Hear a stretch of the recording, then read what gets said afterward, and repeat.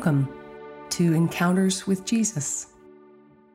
A few moments in the middle of the day, in the middle of the week, in the middle of the season of Lent, to spend some time with Jesus in the Gospel of John. Today, we'll be encountering Jesus in the 9th chapter of John as he comes upon a man blind from birth. I invite you to take a few moments to settle in. You're welcome to pause this recording whenever you'd like to have a few more extra moments of meditation and silence. And let's come along together on this journey with Jesus. Get comfortable. Close your eyes if you would like.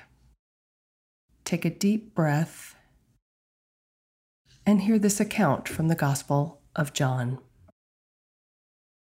As Jesus walked along, he saw a man blind from birth. His disciples asked him, "Rabbi, who sinned, this man or his parents, that he was born blind?" Jesus answered, "Neither this man nor his parents sinned. He was born blind, so that God's works might be revealed in him." Jesus saw a human being who could be a vessel for God's grace and healing power. The disciples saw a theological conundrum.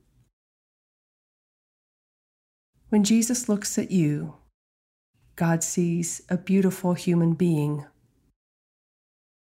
a vessel for God's grace and healing power in the world. Take a moment to ground yourself in that truth, that you are fully seen and fully received by Jesus. No matter what others might say or how others might perceive you, you are a beloved child of God. Jesus continued, "We must work the works of the one who sent me while it is day. Night is coming when no one can work. As long as I am in the world, I am the light of the world." When he had said this, he spat on the ground and made mud with the saliva, and spread the mud on the man's eyes, saying to him, "Go, wash in the pool of Siloam," which means sent. Then the man went and washed and came back able to see. Imagine that you are the man who was born blind. Born blind. A stranger approaches you and does this strange thing, placing mud on your eyes. He tells you to go and wash, and you obey his instructions. What is it about Jesus that inspires you to do what he asks you to do? You make your way to the pool, and taking the cool water, you wash it from your eyes. And for the first time in your life, you open your eyes and see the beauty of the world around you.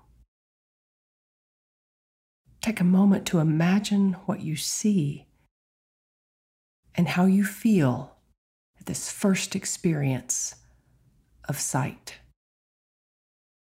Allow yourself to be filled with joy and gratitude in these next few moments as you remember how God is at work in your life, healing and giving you sight.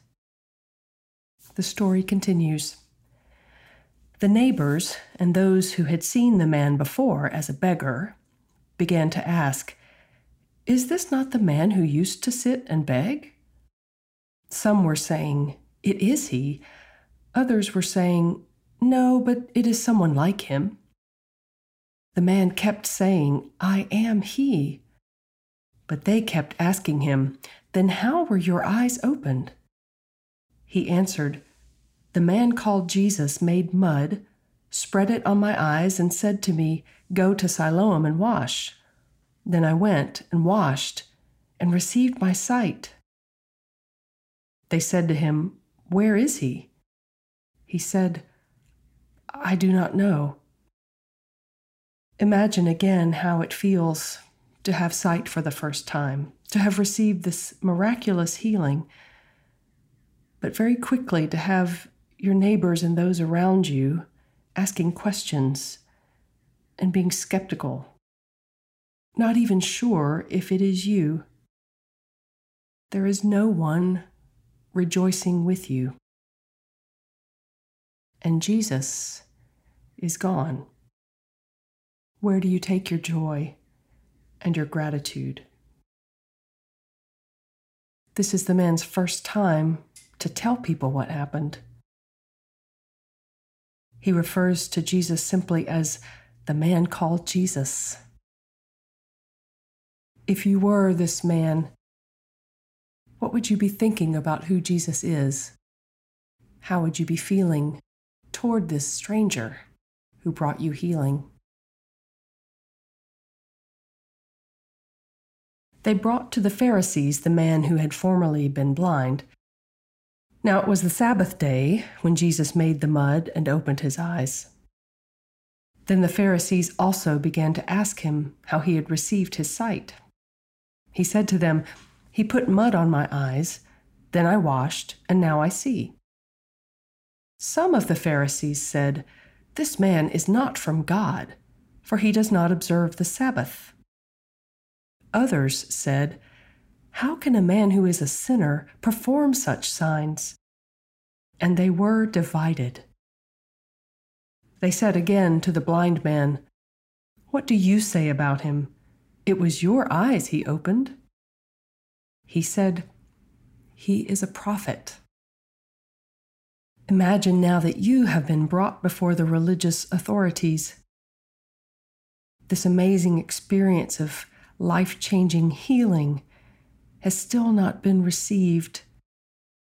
Others do not believe and rejoice with you. And now your experience of healing has caused division. You watch as the Pharisees argue with each other over your experience. They turn to you then, and they ask you, "Who is he?" How do you feel about being turned upon like this? Are you afraid? Are you emboldened? The man in the story responds, "He is a prophet," which is more than he had said before. Perhaps a new faith is dawning upon him. Feel his courage. Hear his truth.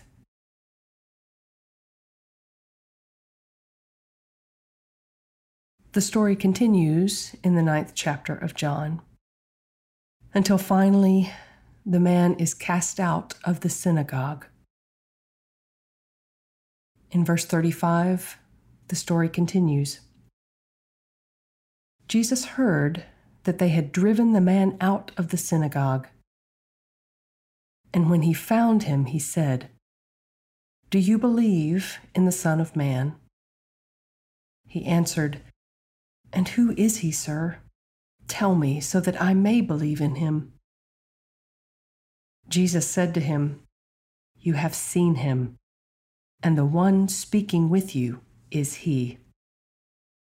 He said, "Lord, I believe." And he worshipped him.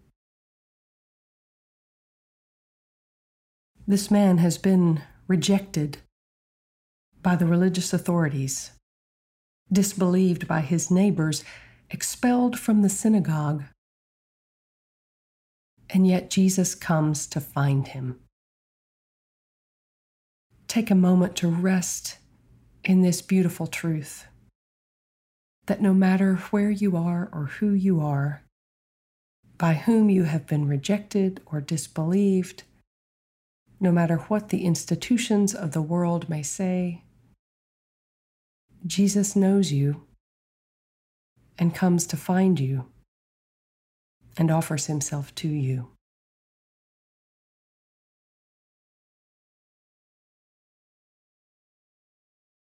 Remember, the first time the man met Jesus, he was still blind, so he doesn't know what Jesus' face looks like. So now Jesus introduces himself to the man. They see each other.